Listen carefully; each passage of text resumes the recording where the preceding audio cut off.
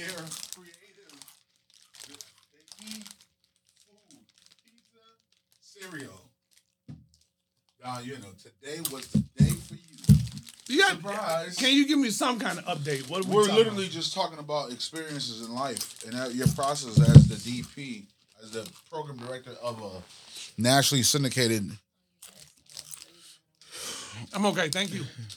He wants help right now. He doesn't want no water. He wants to know how he could get out of here. He did not know this was coming out today. At least he's a friend, so he has no choice. I have no choice. That's the part that he's just like, oh, wait a minute. This is what I'm actually doing today. He's done this before. Dude, let me say this. I'm straight gonna be 100 on this. I hate talking about the job, dude. You're not talking about the job. This is life. Okay. Yeah, Don, you're not in control of this. See, Mr. Program Director. Okay, I just want you are now a guest. Could you please sit back and relax? 26 years. Are you guys filming still, right? No. Yeah, we're always recording. Like, please, stop with your You don't understand. I don't want to understand. That's what you're not understanding. Like nobody. I got one more. Can I get a water, please? Please. Like nobody cares, Don. Sorry to tell you. I do. We just watched this cup. We watched the cup. So if you want to put your drink in there, that's cool. Oh my goodness! I know you do, but I don't care. How long is this piece? Nah, you ask so much. Yo, come on. Dude, I'm not letting you be a DP let me explain right something. No. I like to be prepared. I know you do, but guess what? It's all right not to be. It's the best ones. Like we're gonna literally. Let me tell you how prepared you are. This is your thing. No, you don't get it, but I don't. Guess how much I don't care about getting let it. me tell you, we're gonna have a second conversation. Oh yeah, this is even better. Off air is even. Guys, you guys don't even have to tell him how to hold the mic or nothing. What? And he's already turning off his phone without even us telling him to do that. So ain't telling me you've done this before, Don. No, I haven't. But No, yeah, this week. Ooh, my boy Don Chris. This is gonna be a good one. We needed to have this conversation a while ago. You're definitely what a hustler. This show is hustler's testimony, and my focus on doing this was how do I bring value and help some people solve problems in their process and their trial and error they've been through in business and life and ownership and anything, educate. Like, we've interviewed some exciting people that's really been through some things in their processes and how they're successful with it now. So you definitely a friend, a brother. I definitely know you've been through some real life scenarios. And I know your story is going to impact so many and bring value to so many. So that's the main reason I wanted us to sit down and have a conversation. Mm-hmm. So give a little bit. So Don Chris, born and raised where? St. Louis, Missouri. So what is that? What's the culture of St. Louis, Missouri? What's the weather like? What if somebody don't know nothing about St. Louis, Missouri? What would you explain about St. Louis, Missouri? First of all, there's black people in St. Louis, Missouri. Oh yeah, it's a lot of them. Oh, St. Louis, yeah, you're right. Nelly, and at one time, the murder capital of the world. Ooh, yeah. So it's pretty bad, But when you think of St. Louis, it's still home to me with all of that. Born and raised there. When people think St. Louis, they think the Arch, they think the Cardinals, St. Louis, Nelly, like you said. I'm going down, Chingy. baby. Yep. Cedric the Entertainer, like Jackie Joyner, Kersey, like all of those people are from there. Red Fox, yeah. Is there like a particular like community in St. Louis that a lot is how large is St. Louis? St. Louis is a pretty large city. Yeah, it's pretty big. Sorry for my ignorance. I don't know things like that. Pretty big, So a lot of cities there, from the north side, south. Obviously, St. Louis and West, U City, like it goes on. It's different counties. Is it like a community icon that everybody talks about growing up, or? You got to remember, I haven't lived there in like 26 years. Yeah. I don't know what it is now, but let me just say this: I was born and raised there, and then at the age of like 21, I moved to St. Louis. Indianapolis. I moved there and was there for like almost 15 years, and so then for the past both 7 those years, communities. I've really been here. influenced you. Oh yeah, exactly. And I've been here the past 7 years. So you're talking about 17 years, 18 years. Since So I've growing lived up in St. Louis, you were raised with mom and dad, or you were raised with? No, I was raised with mom, and then stepdad came into the picture later. My biological father passed away about a year and a half ago. Okay. And it's so unfortunate because I didn't know him. Wow. And it's so you so- grew up with that reality from the beginning. Yeah, and you know, I mean, to this day, and to be honest, I thought I was okay. My mom never said anything bad about him growing up. That's She never powerful. said anything good about him. He just didn't exist. And to be honest, I didn't even question it until I was like maybe 27, 28, and I feel stupid for that. You know, No, I don't think it's about a matter of stupid. I think I got to give respect and to how your mom, however she got to that process. Yes. That's unbelievable. Yes. But how, like, that's crazy to me. So, But I want to finish the story before you even go there, though. So about 27, you know, I'm living in Indianapolis, and my mom, you know, she's starting to get up in age at this time, and she decided to come visit me. And you know, she had been there a few times, but this time she said, "You know what? I'm just gonna spend some time with you, stay at your home, and wait, it don't sound like she asked her mission. It's like she told you. But you know what? That's mom. She can That's do mom. That's what I whatever know. She wants to do. Trust me, I go through that now. But this was cool because listen, every time I come home, I have a great relationship with mom. We hang out, all of that. But this was some time that she just wanted to spend with me, and we had some conversations. And you're you know, about she 27 explained. around that time. Around 27, 28. You have other brothers and sisters, Yes, though? I do.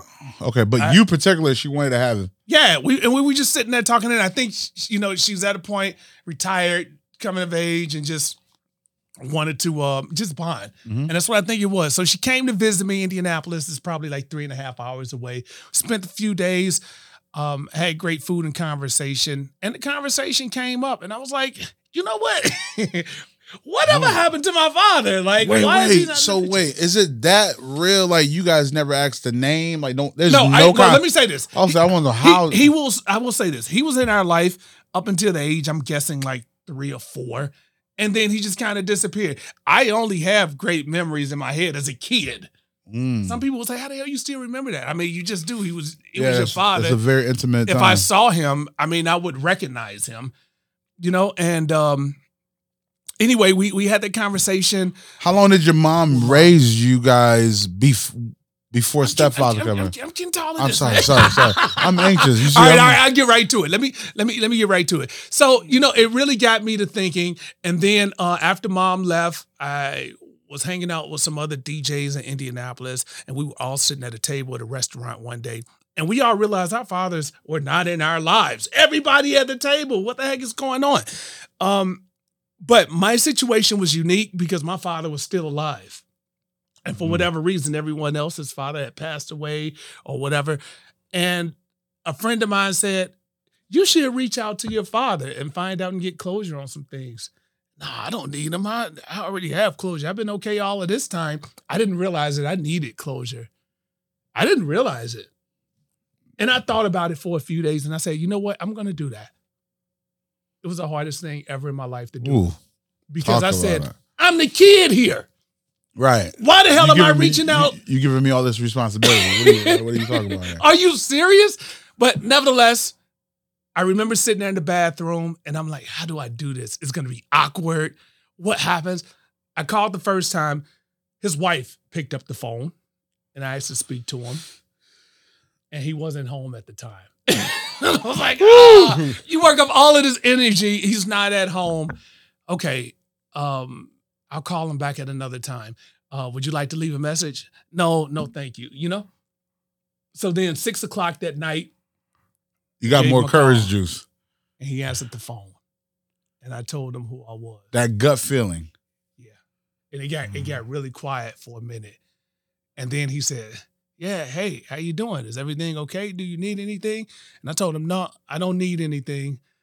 Things are fine. I just wanted to find out what happened and see if we could connect in person. I'll drive to St. Louis and all. Believe it or not, he met with me. And I think part of it was because he wanted to see us, although he wasn't there. But I mean, that connection. He your misses child, So we met up at a McDonald's, St. Louis, Natural Bridge and Kings Highway. If you're from St. Louis, you already know what time it is. You know what it is. So I get there, and his wife is there too, and he actually showed up. I was 30 years old. Ooh. And I said, wow. That was important for his wife to be there. That's commendable. Yeah. That's a good sign. And it's a whole nother story, like when we were born and all the court and all of that, because we were proven, my younger brother and I, we were proven to be his kids in court. And his wife was the same lady from back in the 80s and all of that. But here's the thing. So we're sitting there and we're having a civil conversation, and his wife understands, hey, that's your father. Did they have kids? I think so, but I don't know. I think they have kids. So did you cut the relationship right after, or? I'm kidding. I get excited. This is why I can't watch a good movie, because I already want to. I'm getting my questions answered. Why? And he's explaining. He didn't think we were just kids and all of this, but it all went to court. It was determined that we were your kids and all. The thing is, he had a family already. Ooh, yeah. He was obviously already married. I'm just calling it like it is, Yeah. And he wasn't ready to deal with that reality. And again, sitting there at the table, his wife understood. She's like, hey, I get it. He made a mistake then. You all his kids. I'm here to embrace whatever because you all are his kids. This is my husband. But ultimately, it's his decision. And I said, look, if you don't believe that we're your kids, let's take another test. He didn't want to do that. He was okay walking away from that table. And the thing is, it was probably easy for him at that time because he had been living that way for a long time. And I was fine. So because I have a similar, not just like that, but. Hey, you cut me off. Can I finish no, my story, that shit just go ahead. Sorry, because I'm at the end of this piece. So and I told him, I'm like, listen, I'm fine. I don't need anything for you. I was able to walk away with just closure. That's all I needed. And I got his side of the story, my mom's side of the story, and then I came up with my version of what I feel was the truth based off of both sides of the story. I think for me, the reason I'm so because that's not an easy thing to deal with, because I had someone in my life that told me, because me and my mother was separated for years, and they told me, they were like, well, you don't know what you don't have. So they kept on telling me that. So it was for me, they thought was the best way for me to, to deal with the disconnection of parent. So I think it was easier for him to run from that, of not knowing what he had, and whatever he had before that, he was just going to stay to that. And now, after 30 years, he doesn't want to deal with nothing new. Right. After 30 years. But I think, you getting closure with that was big. So now going back a little, still staying in that, before that, the raising by, being raised by your mom, how was that process? Let me tell you, I talk about this all of the time because my mom is amazing, and there's so many strong women out there. To be honest, without them, I don't see how we would even be here. I look at my mom, and my mom dropped out of high school in 10th grade. 10th grade. And I don't even know if I should even be putting that information out there, but she provided for all 4 of her kids. She found a way. She kept us spiritually grounded. She worked a full-time job. She owned a house. Principles. She rented out the other side of the house. It was a 2-flat, and she rented out that side to generate extra income, and also provided so we could have lunch money, clothes, food, all of that. And even summer vacation trips. My mom just made it happen. You guys still find a way to do all that. She found a way, even without a high school education. She made it happen. So I'm so blessed. From my mom, talking to my mom, she explained there was times where my father wanted to have an abortion with my younger brother. And my mom said, no, she couldn't do that, And I'm so glad she did. It's real. Go. That principle. My younger brother is my best friend. So you could have lost your best friend. That's real. That's real. And just to think about him not being here, like, dude, that would be crazy for me, man. You like, couldn't even see it. That's I would do anything for my young brother. But my mom, she was strong. She made it happen. And she I said, work hard so did you guys have today older to brothers do and that. sisters? Yeah, I had two other brothers, half brothers, too, that were in my life. But you know, we still managed to survive, and my stepfather came into the picture, and he was freaking amazing. You know, the example that I needed. I needed a strong father. Around what age did he come into? I'm guessing that had to be somewhere around 12. Okay, Somewhere around that age. That's a developing. Yeah, you know. Yeah, Like manhood. I said, father. I mean, I'm talking about father figure. Like he came and stepped up right away. The perfect with a spiritual background as well. That's needed. You know, you look at so many people here today, and it's like, man, these people are lost. How did I get so blessed? You know what I mean? So your mom already had that spiritual upbringing, Yeah. like from the beginning, and then he stepped up and had the same foundation Yep. for it. That's beautiful. That's how they met. It's right the on spiritual the foundation. timing. Yeah. And him coming. How old was your brother around that time? Which one? Your younger brother. My younger brother. It's like almost a 2-year difference between us. So yeah, he was probably about 9. So then now your mom was already a superwoman. Her getting the support of a good, principally driven, spiritual man brought more value to that union you guys already had. What do they like? What they did for a living? Like what were they doing for a living? My mom was a bus driver, city transportation, and you know, if the money wasn't there, she just worked a lot of overtime, you know, to make up. Figure it out. She hustled, you know. And then on top of that, she barbecued on the weekends and did whatever to make extra money. She wasn't out there doing illegal activities and all. Like, she wanted to set the example. And the same thing, my stepfather, he had a good job working in construction, and later ended up being like a foreman with the, you know, city schools and all. Built our home from the bottom up. Like I know because I was there helping as a kid to put the roof on the house and build it, you know? So literally that example you had, now I understand why you grind the way you do. Now I know how you hustle the way you do. Let me tell you, Don works from 8 a.m. to 8 a.m. the next day, all day long in the industry, you know. So I think that was instilling you earlier on. Dude, I mean, I'm out to prove something for myself, but also I want to set an example for other people and show that, hey, with hard work, anything is possible. So when you're now going into the school, high school only, or did you carry on? You went to college, or? That's a great question. Let me explain. I went to my high school. It offered radio. That's all I ever wanted to do in life, you know. And believe it or not, it seemed like it wasn't that long ago, but the internet and everything was not like really out and popping at that time. It was there, but nobody was like really using it at the time. So radio was that thing. And when you think about music, that's like really outside of our parents. That's the first thing we really fall in love with before, you know, other people and all. It's like really music. And I fell in love with music and the voice behind the scenes, the microphone. And I said, man, that mystery piece, that's what I wanted to do. Now everything is visual. So how did you get to the audio? Like, how did you get to falling in love with radio? Was it? It's just something that happens, you know? Like, was it like somebody in your hometown that you guys were listening to that you were like? Yeah, that's what it is. The radio DJ there, being connected to rap music, you know, and who was the DJ there around that time? Kevy Kev. He was a night show DJ. And then there's other mixers, DJs, but Kevy Kev was a nighttime. So your high school had a class, a radio programming class. Yes. And what did they teach? Like what was the lesson? The basics of radio, you know, what's involved in it, and just basically the foundation and principles of radio. And I took it there in high school. Here's the thing that was. So was it communication or was like really just radio? It was radio. It was a jazz radio station, KSLH 95.5.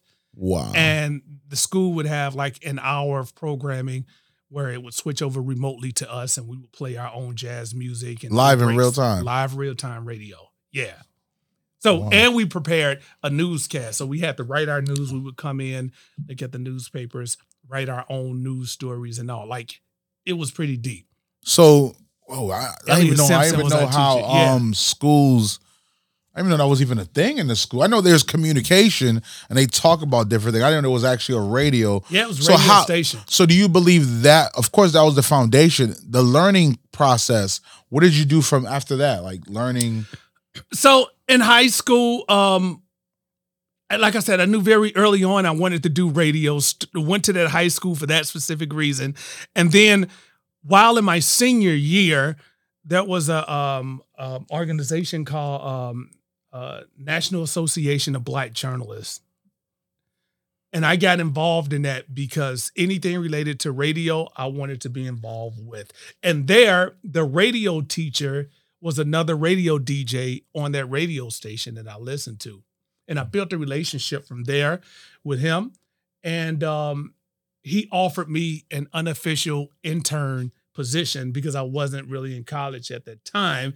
And I was like, dude, I'll take it. I want to learn. And because I worked hard, it ended up turning into a job there. And then after high school, I did go off to college. But how was your mom's support though in that process? Was she for you going through the radio route? Did she understand? Being honest, no. Okay. Being honest, no. And the reason why is my mom wanted me to focus on the ministry work. And I understand, she didn't mean it in any kind of malicious or bad way, but she wanted me to focus on the ministry and something where I could use my hands because my stepfather, is cooperating. Right. Hey, how about air conditioning or something like that? But that's not what I wanted to do. And from their understanding, again, they're only trying to do what's right for me. So for them, they said, I think that's what you should do, but I wanted to do radio and they didn't think it would last long. And then it ended up turning into They didn't understand the career of radio.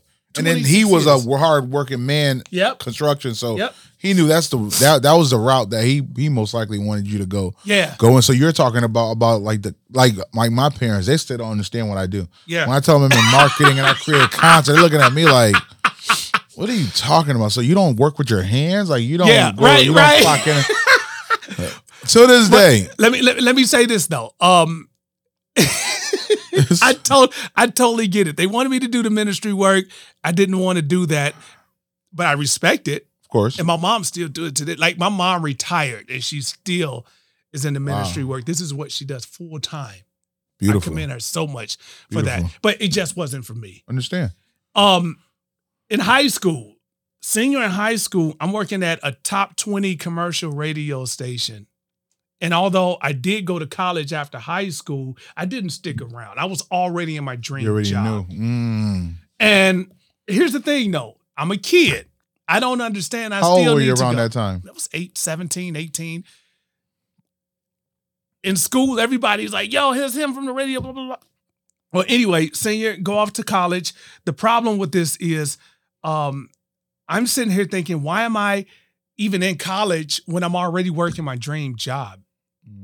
It's backwards to me. Not sense. Thinking that I wouldn't be working at the radio station forever. You know what I'm saying? I mean, you just never know. I didn't think that way. And then, of course, with my mom, in my opinion, I may be wrong, but with her dropping out of high school at 10th grade, like, and you saw her still being successful. She was still successful, but I don't know if she even knew how to help me get in college. So how was the community relationship though? I know your parents were there to support you. Oh yeah. Did you have a big village? Was there, were you raised in that community? Was like a village that raised you guys? Listen, it was definitely a village. And they had no problem coming down on you. I don't even want to say putting the whip, Yeah. But they would make sure they helped raise you and guide you in the right direction. So yes, that was there. And in fact, there were times back then where my mom relied on some of our neighbors, the older ones, just to make sure we were good while she was at work. My mom usually got off around 6 o'clock, but if school is over with, 3 o'clock, we're at home. We're there for a few hours. And my neighbors were retired. They would just make sure we were not out in the streets. We're in the house like we were supposed to be. It was a different time back then. So, the crazy thing, I just have to make sure I speak back to the audience because I know who you are and I know what you do. Yeah. But I realize we have never told the audience, the people that's watching this, who Don Chris is and what do you do for a living? Like, what do you do now? Well, listen, that's a great transition piece because, radio is what, like I told you, I always wanted to do that. And people didn't believe in me. And even when I got in the doors, people didn't think I would last long. But it ended up turning into a 26-year career and still going, and I'm feel like it. I feel like it's 20 more years left in me. But I started in St. Louis doing radio, Indianapolis, and satellite radio, and now I'm here in West Palm Beach. I am the program director for X1023 and also an on-air personality, 3 p.m. to 7 p.m. So I want to go into and started from the bottom. Yeah, I want to go to the bottom, but I want to stay up here first. What is the responsibility as the program director of a radio station? Great question. Really simple. I'm responsible for everything that comes out of those speakers. When you listen to the radio station, from the music to what we call the imaging, everything that plays between the music, the promotions that go on a radio station, the hiring of staff, just hiring staff for the talent of the show or staff overall for the station?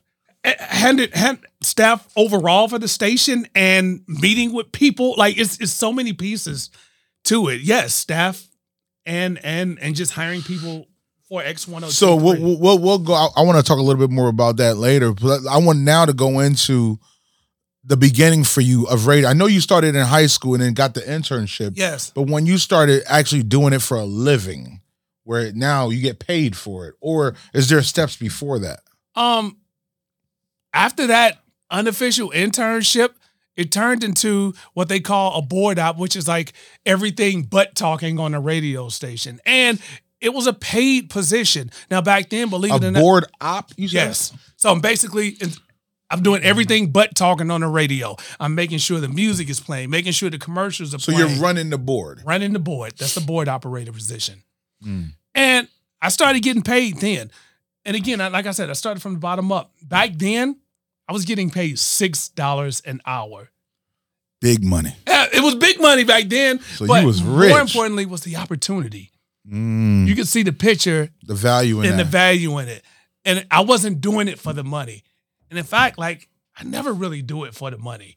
But back then, I just wanted to be there with my DJs that I love listening to on the radio station and open up some doors. Was it a love for music? Like, how did you love for music and the DJs? Again, back then, and I am so aging myself here. Yeah, you're old. It was a privilege to have cable TV. You would just have. Don, please stop while you're ahead. No, this is pretty embarrassing.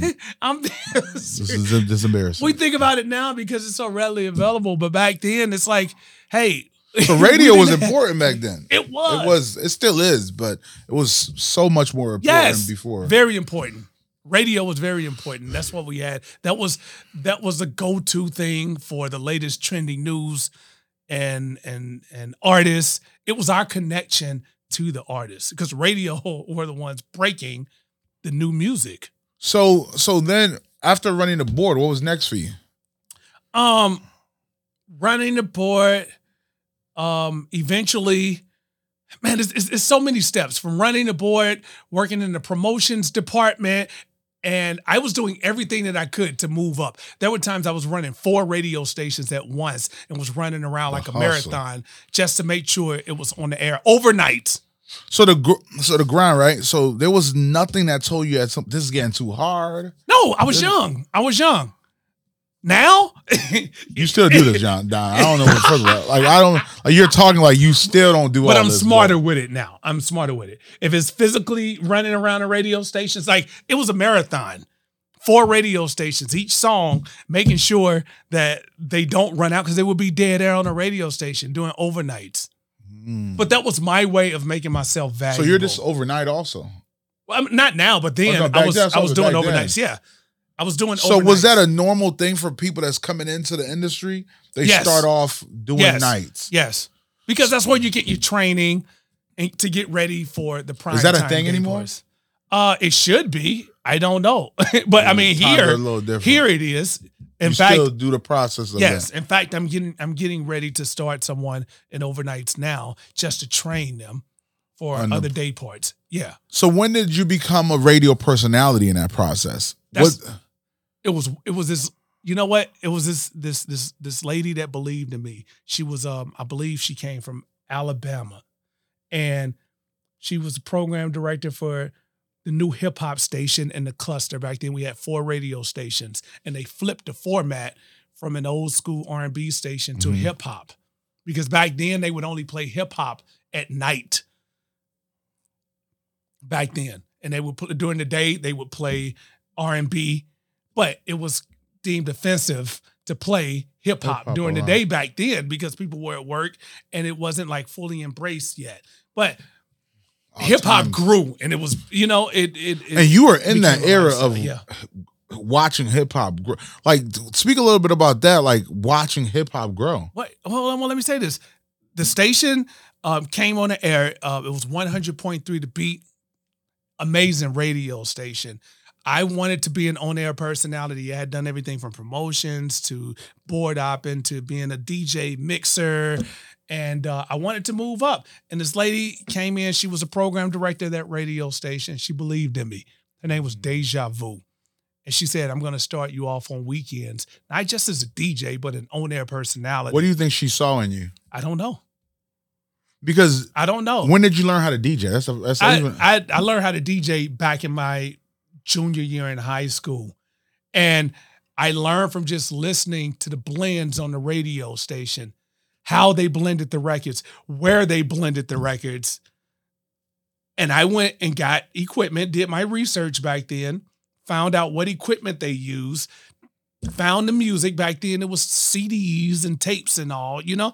And I started DJ and vinyl records. And I practiced. No one like really taught me. And I tell anybody today, you just got to get out there and learn and get it. By the way, that program director that believed in me, and I don't know what she saw, and I never asked her, but now she is the MC for Kelly and Regis, the black girl announcer on that show now on TV, and the #1 DJ in New York on WBLS. And that was my supervisor that gave me the opportunity as an on-air personality. And it's so many people that helped me. That was in St. Louis, or that was in? That was in St. Louis. St. Louis. Yes. So then you were a radio personality in St. Louis for how long? I'm guessing maybe about 6 or 7 years. So the whole time, were you always observing the different levels and growing in the station? Yes. That's always your intention, to keep on growing. Yes. Around this industry. Yes. So did you went to St. Louis and you went to Indianapolis? Then I went to Indianapolis. So what was your last thing in St. Louis as a radio personality? My last thing, it was a radio personality. And the reason I probably would still be in St. Louis if I hadn't crossed this line. What happened is, obviously, when you're making $6 an hour, that's not enough to support you, and you start looking for other opportunities. And I saw an opportunity to become a promoter. I know that lifestyle. Which was a conflict being on a radio station, because they feel like, hey, if you're buying advertising and you're promoting your event, it's not a fair advantage for everyone else. Sure. And because I had built a name for myself, there was a concert that was coming to town at the radio station through, and there was no after party. And I was connected with the artist. Did what the smart guy would do. I did what the smart guy would do. I booked the after party. And the after party was bigger than the concert. So it was a slap in the face. It was a slap in the face for the radio station who put on the event. And I took advantage of your position. So you did a great event. Great turnout, but you also lost your position? But I also lost my position. That's how it works. It's a real process. It's a real thing. And I learned my lesson, you know? Of course, definitely you had to be hurt by that, because that's what you know at that point. Yes. So the fear, what did that do to you? I was only out of work for less than a month. So there was no... Of course, there had to be fear when you lost it, but you built enough relationships around that time? I built enough relationships, and I a guy that worked on the record label side, because I dealt with record labels all of my life, because their job is to get songs played on the radio station. The record label guy said, hey, my fraternity brother is in Indianapolis. I got you. You know, I drove there. Like I said, it's only 3.5 hours away. I thought it was only going to be a pit stop. I was feeling myself, you know, at that point, I had been through enough with radio, and I was like, yo, I can bounce back anywhere, you know? And I bounced back in Indianapolis. And that really changed the entire game for me. Again, thought it was just going to be a pit stop, and it turned into something massive. What was that transition like now? Because now you got to leave. You're leaving your family. You're leaving your norm. But here's the thing. It wasn't difficult. And let me tell you why. As you know, I'm a loner. Yeah, that's your thing. I am a loner. Right up your alley. It's right up my alley. And home was just 3.5 hours away. If it didn't work out, I could always go back home. So there truly was and no I fear. didn't have family. Kids. Like, I didn't have anything that I was attached to in St. Louis other than family. And they were just right up the street. I could go back and visit family every weekend. So it was easy. Okay. And it was a win-win because St. Louis was a bigger market. I could take everything I learned in St. Louis, bring it to Indianapolis because it was proven in St. Louis. That's all I did. So you already had that brand in St. Louis. Yes. So now and was the radio, could you hear? No. So it's no, just you different. couldn't hear the radio station. No. So but they knew of the brand in both communities, you believe? Or it was just too extreme? No. Did you have a brand big enough that you could just carry on to St. Louis? Well, here's the thing. St. Louis is obviously where it started at. I mean, to Indianapolis. But no, it was not like that. So you're basically starting all over. My boss at that time was just taking a chance based off what his frat brother said. The relationship again. The relationship. The power and relationship. And I'm not trying to brag on myself or anything, but he'll tell you to this day, like, that was one of the best moves he had ever, made. And I'm glad that he even considered me and took a chance on me, because it's hard finding people to take a chance on you. So you get to Indianapolis. You're on air at around, what's the hour? Like, what time are you on air? 6 o'clock to 10. I was a night jock. So you're the night jock. Yes. So is that a good time slot? Or yes, it's the kids. So you're going to get all of the hype. Is it necessarily the most important slot? It's crazy how the world is but different now. It is the hype slot. And I made a lot of money off of the hype. I mean, I was very popular on the radio station. And all I did was recycle what I took from St. Louis, brought it there to Indianapolis. Is Indianapolis a larger market or a smaller market? Indianapolis is smaller. A smaller market. So when I got there, it was slower. Great city, but it was slower. And I just came and turned the city upside down. It just added a little bit of shock value, publicity stunts. St. Louis, we were trying to be the Howard Stern. Ooh. So you understand, it's a drastic difference there. St. Louis, I was trying to be the Howard Stern, the Wendy Williams, the starring Buck Wild of radio. Oh, that was your idea. You were Charlemagne. We were trying to do all of that. Yeah. You were the shock valve. You were the shock Howard jock. Stern. Yeah, that's what we were trying to do. Did you have a co-host around that time? No, just me. Just you, just going at it. Yeah, just going at it. That's why it's so normal for you. Like, this loner thing it's a real thing for you. But here's the thing. I mean, St. Louis taught me not only how to hustle, but it taught me about competition, because we had more than one radio station, and I skipped a lot of things, but another radio station came into the market and said, we want some of that share. The St. Louis market did that. Yes. But Indianapolis, you didn't have that. No, I didn't have that. So you're the only guy in Indianapolis. I was the only one. You say it's a pretty small market though. Yeah, it's about half the size of St. Louis. Half the size of St. Louis. Yeah.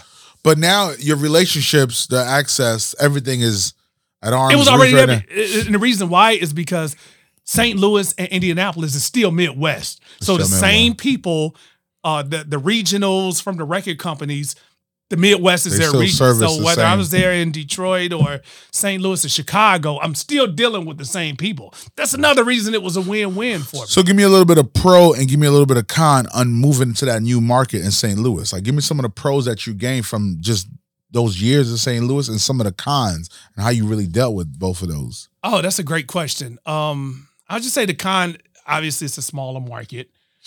But it's still a good market, you know, like everything I was doing in St. Louis, I was able to do there. Indianapolis obviously is not as well known for the entertainment, but also the pro to that is when things came to Indianapolis, it was big because everyone supported and showed up. And you are dealing with the young people that want to spend some money, that want to hang out, that was interested. So you're the plug for them. I was the plug. So because now you're dealing with hip hop now. So your timing was so perfect. It was perfect. It was perfect. Wow. It was, and the thing is, it's like, man, I don't even know if that stuff could even be duplicated today. But you know, I had artists like DJ Khaled that would come to Indianapolis, and he was blown away because it's like I had tour buses and everything. Like I would go out in the neighborhoods, it would be thousands of people. The resources were different also back then. No, this is me. Well, this is out of my pocket, man. Wait a minute. Wait. So let me just read. Whoa. I just heard what you said in my other. I'm not waiting. So you had tour buses. Yeah. That you funded yourself. Yes. For promo. Yes. Ooh, heavy. Yes. Heavy. So the street team, because you did street team in your other station, you started off with all that stuff. Yes. So the guerrilla marketing and everything you just brought over to Indianapolis, and they weren't even used to that aggressiveness. Ooh. Hip hop is new. Artists is coming in town. You have the resources to support them, the lifestyle and the culture they get in the bigger markets, but you're doing now in a smaller market. So your brand just took off in Indianapolis. That's just a few things. I mean, we're not even talking about the record pool and what the record pool is.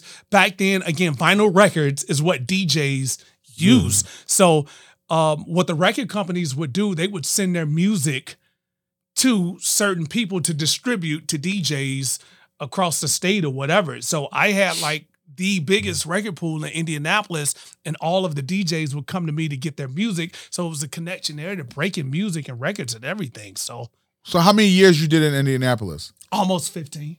Almost 15. Yeah. So what was, after radio personality in Indianapolis, did you go into another position? Like what was that process for you there? Well, afterwards, I came here. So you went from radio personality to DP down here, or you were a DP up there? Program director. Program director. Oh, I'm sorry. There, I was the on-air personality and the music director. And then normally you would go to what's the position of a music director? And then you would go up to PD. What's the position of a music director? Is it it's basically like coordinator of music, and then I would bring that to my program director for the final decision. But I would have my ear to the street when it comes to music, what's coming out. What's working. So where is it just music that's coming from the label, or you actually was finding locals to play on? It was both, but mostly majors. And the reason why, and that's a great question, because a lot of people always wonder, hey, why don't the radio play more local music and all? Just gonna ask you that. It's really a business, you know? And it's like these people's jobs depend on ratings. Their job depend on being able to sell the radio station. And if you don't have the highest ratings, well, what happened? They go back and look and see, well, why are the ratings not good? Oh, it's probably because you're not playing tested music across the country that makes sense to play. Why are you playing a song that's not even on the charts when people want to hear the hottest top 20? So really, you guys, like you said, it's the business. So am I going to play, basically you guys, the program director have to make a decision to deal with the mass as far as more people want to hear this, the pop, whatever is the top. Top hits, but the locals, there's just different timing, and you're paying for is airspace now. Are you going to give Chengi the opportunity, or are you going to give Rob from down the street the same opportunity? People are not tuning in to hear Rob from down the street; they're tuning in to hear Chengi. So you guys got to make sure Did you guys also have different times where you did like local love? Did you guys do it there? Yes. And when I was in Indianapolis and St. Louis, and obviously a lot of artists came out of the movement in St. Louis, as we talked about earlier. But yes, there are times where you are able to play local music, but you're not able to play it like you do the times. So were you in St. Louis also or Indianapolis when Chengi and Nelly, was it around your time where you were in those markets? No, was when Chingy blew up, I had just left St. Louis and went to Indianapolis. But Nelly, yes. I It's even still went on the Midwest. road. Yeah. It's still Midwest. And so I that knew was- him personally. Like, I knew Chingy before he was Chingy.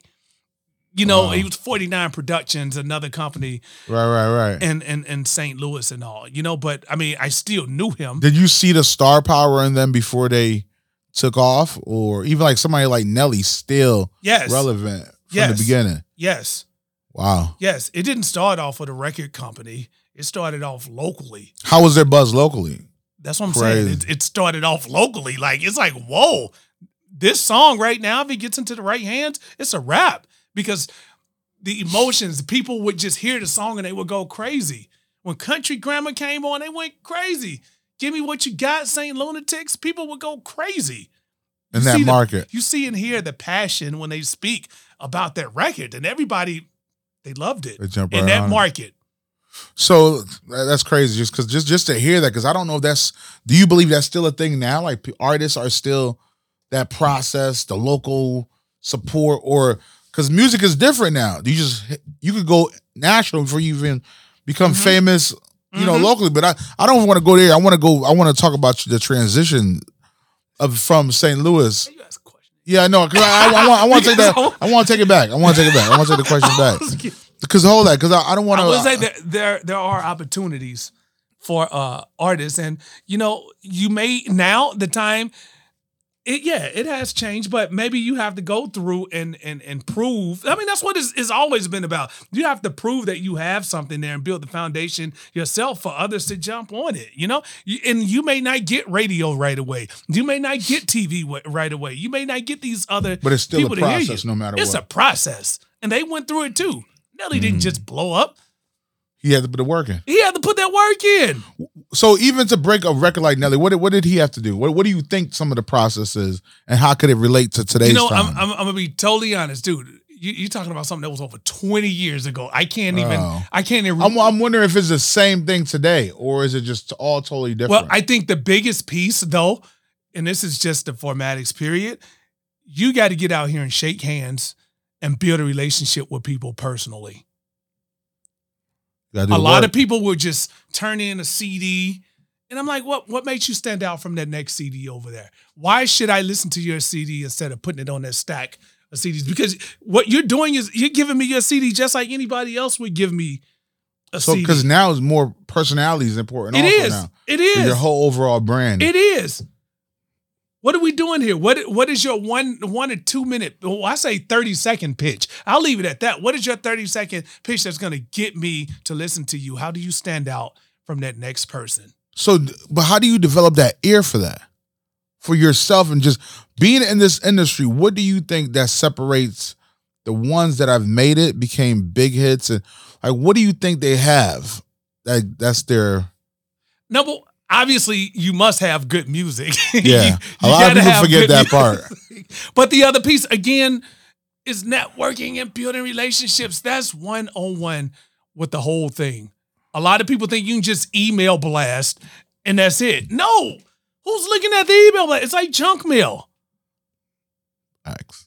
You have to get there individually, each person, shake hands, build it. And I'll tell people this. When I meet a DJ or anything, and I can only speak from a DJ experience, I'm not going to even give you my music on day one. I'm going to come out and support you wherever you are and just get to know you. Because once I build a relationship with you, and you know this, Beethoven, the music can come later. I can give you 20 songs later, but I need to build a relationship with you first. Key. I would treat music just like I would treat some girl I'm trying to get to know in the club. Are you going to be kissing up on her the first day? And, no. I've seen some wild things as a promoter, Don. I've seen some wild things. But overall, though, it's like, hey, can I get to know your name first? Can I get you a drink? Can we talk? Can we see if Build there's a some kind of relationship. common? Start from the beginning. That's it. And I think a lot of artists definitely skip that because they believe the process is easier, which now you have more access and more tools that people can hear the music, but the building a relationship part Yeah. is still building the relationship part. And once you build that relationship, I'm telling you, sometimes it's not even about the music. They just gonna play the music Off the relationship. Because you built the Off the relationship. So, but now speaking of relationship, I want to get into how you transition from Indianapolis into West Palm Beach, because I think you told me it was like a relationship that got you to that next thing. Like, how did that, like, what was that for you? I mean, relationship and hard work too, and I had been a music director and on-air personality for all of my life. And I'll never forget, a VP told me, he said, "What are you doing? What are you going to do next?" It's like, you're getting at that age. And I'm just calling it, he had a real conversation with me. Did he say you're getting old? Yeah, he basically said that. I just want to let you know that. I just want to let you know you're getting old, Don, if you didn't know. But here's the thing. When you really think about it, when you talk about the hip-hop and radio station, understand, a hip-hop radio station, the age demographic is 18 to 34. For most radio stations across the country. And then when you have R&B stations like the one I am at now, the age demographic is 25-54, and that tend to be typical across the entire country. But I said, man, I'm looking at my age and I'm like, you're right. In fact, some of these songs I'm playing now, I don't even like these songs anymore, and I can't even relate to some of this stuff because you just naturally grow, And I went from being a night jock. And I said, to try to extend my life on the hip hop end, I had moved to middays, an earlier day part, reconnected with that audience that grew up with me as kids. And it's a different day part, the older end of that 18 to 34. But still, I felt like I was a little out of place. And then it was time to make that transition and something to think about. And I went over to the Urban AC side. So now I'm on the younger end. What is that for the ones that, what is the Urban AC side? R&B, thank you. R&B radio station. Urban Adult Contemporary. So when you listen to a radio station like X, you're hearing the throwback hip hop, but you're also hearing the Mary J. Blige and the Fantasias and, Kim. And I said, hey, I could go here with this being a younger, or the demographic is 35 to 54. I'm starting on the young end, and I have a lot of upside potential, right? That's why you became young. I get your trick, Don. Right? I definitely get how you trick the game. That's it. But I still love hip hop. You know what I mean? It maybe is the foundation. Still love it, but you got to be honest. At some point, you got to be willing to let it go. And you got to help grow the next generation and put them in position and not hold on when you know it's not right for you anymore. You want to say it again? So, I don't even know what I said. At some point, no, seriously, and I get it. Sometimes you're fearful. You don't want to move. You're comfortable. You have to push yourself and also open the doors for others to come in and take over that position that you once occupied. You can't stay there forever. Stop. It's meant for us to grow.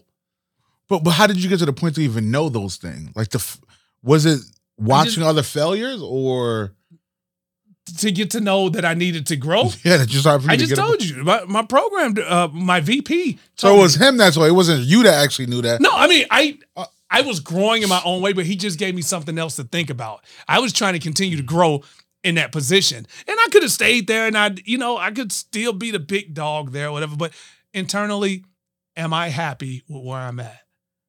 So that was an important piece of it. Yeah.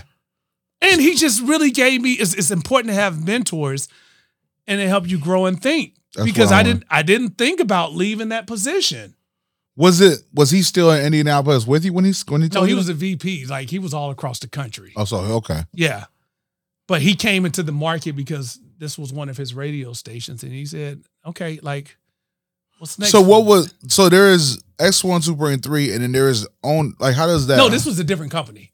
This was before that. Yeah, this was a different company. Yeah. A different company. So, and then that company owned at that time the X1, 2.3. No, this is two different companies. I left that company. Okay. And went to another company here. So how did that transition happen? How did you get down here? So my boss, my local boss, in Indianapolis, and went to West Palm Beach to become the operations manager. And there was an Urban AC radio station here. and he needed a program director for the station. And he said, "Hey, are you ready to check this out and see if this Are you ready to be for an you?" adult and stop being with these kids? Are you ready to grow up? That's exactly. That's basically how he said. I was trying to help you out.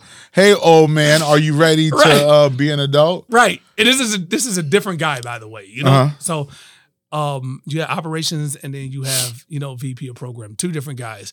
But I said, yeah, and it's been the best move. Let me tell you, I say St. Louis really birthed and raised me, and Indianapolis is where I became an adult, and here in Florida is where the money is. That's where the money is. Welcome to South Florida.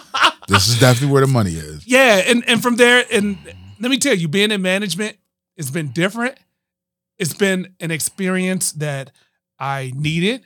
It helped me grow. It helped me deal with people in a different way, understand, and help me put others in position. And I But think you that's the also best. watching the transitioning of behind the scene of how music changed, how the business changed. Yeah. And you also went through different owners around that time also. Mhm. Like, how does a lot of people don't understand how that work with radio station, because X1 2.3 changed Yeah, several times Mhm. from, guys that was hosts before, or DJ, whatever, all those things before, to where it is now. But a lot of people don't understand the behind the scene of how all that worked. Because how many owners have you even dealt with since you've been there? since I've been here, 3. 3 different ownership. Since I've When been here. owners change, what really changes in the business? That's a great question for me. It's the policies and procedures, but the overall operation, like of the radio station locally, like things were kind of still the same. I didn't see a lot of stuff that happened behind the scenes. Obviously, the name changed and the way we did business and all, but the radio station still ran. We were playing the same music. None of that changed. Are owners involved hands-on really? Or most of the owners own several that they're just really owners and they have operations people? Both. So you've had both. Both, yes. Yes, when I got here, the owner, in fact, this was the headquarters for the entire company, and I think the owner had maybe 180 something radio stations, and their HR department was here. Ooh. His office was here. I So would he's see him every literally- day. So he was involved, yes. And then you have others where you have VPs that are involved and operations managers that you report to. And then What the market is it managers. like, could you talk about the owner of that owns it now? Like, as far as, is it owned by a national Yes. brand now? Yes.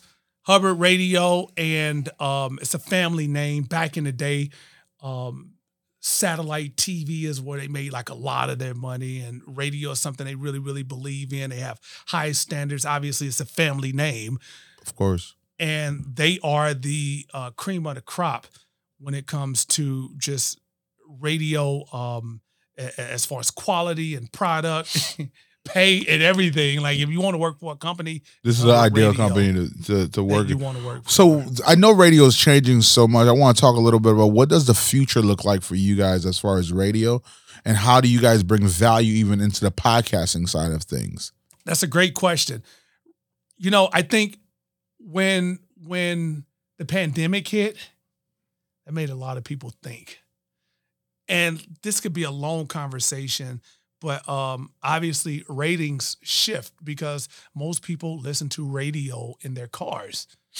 Well, when the pandemic hit, a lot of people were at home, working from home. That changed. And if they're working from home, that means they're not listening in the car. The ratings are down. So what do you have to do? You have to find other avenues to reach your audience so that you can get the credit to boost the ratings back up. And that opened up the doors for not only us, but companies across the country to see how do we grow our apps? How do we grow our websites? How do we grow our Alexa devices? Social media, podcasting, all of that. Because again, you have to continue to put yourself where the people are. Your product. You have to find and be wherever they are. So they're a media company that they just utilize different medium. That's exactly what we are now. It's not just radio. It's not just radio. So, and I would encourage anyone out there, like, you have to use everything, because if you don't, you will lose the people. And the key thing is to keep that audience. Keep them, recycle them. Is there, so could you speak a little bit more about what does the future of podcasting look like a little bit more on as far as the importance of it or anything like that? Or again, it's another avenue to connect with the people. That's always the most important thing. And it's very important now. That's something with our company, Podcast One, and I'm happy to report, like, we are ahead of the curve and jumping on that with our company, and we have several podcasts now. And I would just say KVJ Show, they're reaching thousands of people right now that they never would have reached if they didn't have that podcast. Wow. Now these people are familiar with them, listening even more, and it's a way to recycle them back around to listening to the radio station, streaming online. I didn't know you guys had that many people on Podcast One also. Oh, yeah. I did some research. It's big. You guys have, after we talked about some of the things that we talked about, I did not know there was that many shows and that many, I think, like T.I. shows on there. But it was just so many other celebrities and comedians and personalities that I saw that you guys actually are part of. I think, but once me, I'm a big supporter of podcasting because of the reach. It's another formula for communication, and I think it's only going to grow. But video podcasting, especially, because I'm watching how much video, when video and radio got together, watching the stuff on Charlamagne, that's the one that we use as an example to start off with most conversation, and just watching how the importance of that. And I'm trying my best to educate more people on how this tool is so important. Connecting your audio, you as a radio personality, adding video to it now is taking things to a whole different level. Is now give people the opportunity to connect with you a little bit more, to understand who you are, and they feel like they're really part of the set now. Yep. Because you didn't know what was happening in the sets back in the days. You didn't even know what it took, because there's a real process to what you guys do in radio also. Because I remember back in the days when I was buying commercial slots and dealing with, X1, 2.3, different stations, I used to spend a lot of money on radio. And just to watch the on-air personality record the commercial, edit the commercial themselves, because a lot of people don't realize you guys do all of it. Then have to really put the commercial, change your voice, change your tone. Like, it's real work behind it. And watching you, I think people would love to understand that process. Oh, it's a lot. And I think then they get into podcasting, think it's just an easier thing, but it's still a lot of that full production. Let me just say this. A 60-second commercial that would normally run on a radio station, depend on what kind of commercial you're doing, which could be a party spot, it could be some kind of business. But if it's a party spot, like a 60-second commercial could take an hour or two. It's like that same thing with film. The content, the lower 10 seconds, 30, that commercial is some of the hardest commercials to put together. And I've literally watched so many guys for the past 20 years. I've been dealing with radio from New York, from Hot 97 to down here. And I've watched guys. It's real work. And a lot of people don't realize that the process of it, man. But where do you see yourself in the next couple of years dealing with radio, man, closing out? That's a great question. My goal is to retire in the next few years. In the business of radio. In the business of radio. Again, as I talked about this earlier, listen, I think it's important to make sure we're grooming the next generation for those roles. I'm going to be okay. It's been a blessing for me. I've been able to save 401k. And on top of that, I've been able to give back too. Am I rich? Absolutely not. He's wealthy. He got the money, ladies. Get him. Absolutely not. But I'm going to be okay. And I have the network. I have the right people that I know. And again, my whole goal is to open up doors and opportunities for others. If you would give your advice for someone that wants to be in the business of media, what would be the thing? What would be the value that you give them to get Oh into this man, process? you're asking some good questions. Listen, I'm taking over your job at the station next, John. I will say Yeah, this: right. do not ruin do not ruin relationships. Open your mind, and let me tell you, even as a program director, if I'm totally being honest and transparent, there were some things I struggled with, and it caused a lot of heartache for myself. My way is not always the right way. And when I say the right way, listen, you may have a great idea, but the company may be moving this direction and this direction. Or if your supervisor asks you, why are you doing things this way? And being offended, I've been doing it this way for years, blah, blah, blah. Understanding, hey, it's a reason why we do everything, and being able to explain that and being able to see a different perspective of things from other people and being okay with making that adjustment. I don't know everything. And there's some people that can help me to grow. Being open and being willing to embrace that knowledge. Very important. Put the ego aside. You got to put the ego aside. Ego's dangerous. Very. The ego's dangerous. So I want you to leave your information, please, with people, because amazing conversation. Don is a great friend, a great brother of mine. Don's really been there for me, the ups and downs.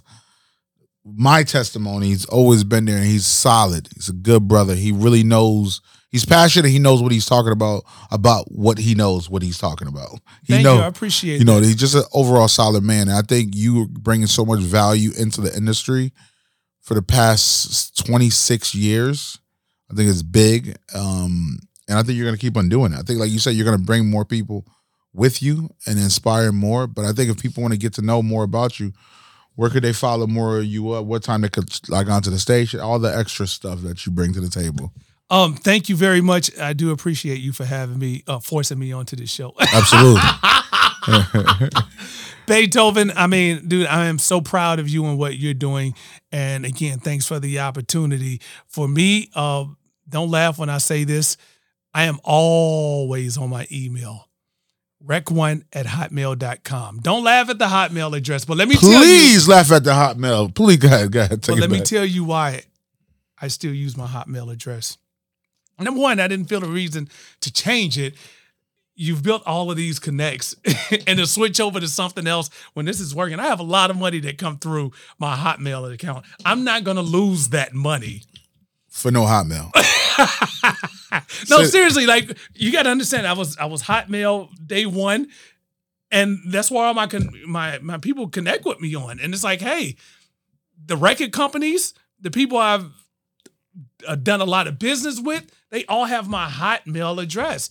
I'm not going to lose those connections. Yeah, you shouldn't. Just to switch over to another email. Just so you can stop being embarrassed when you tell people you have a Hotmail. I'm fine with that. Why would you? I'm fine with that. It collects the money. So rec1@hotmail, WREKK, the number 1 at Hotmail. Same thing on social media at X1023. I'm sorry, at Rec1 or at Don Chris X1023. That's on all social media platforms? They know me. Yeah, they know me by Rec1 because that was my hip hop name. And then when I came here, your old man name, I had to change it to my old man because you can't be in these corporate meetings talking about Rec1. Rec1 is I'm getting ready to speak about diversity. I get it. You know, it's a little different. But it's a little different. Yeah. Man, I'm proud of you, man. Keep going. I know it's just the beginning, and keep impacting, man. Thank you. I appreciate you. Don. That's all, folks. Don, you wasn't ready for that? No, fucking wasn't ready for that. You still fucking recording, man. Don't matter. It's over. Wait. No, I think for me. We got it. But they will do some edits on this. Can we? No, let's go, man. Stop. Nobody want to hear your Nobody want to hear all the crap. Wait. I be trying to dance.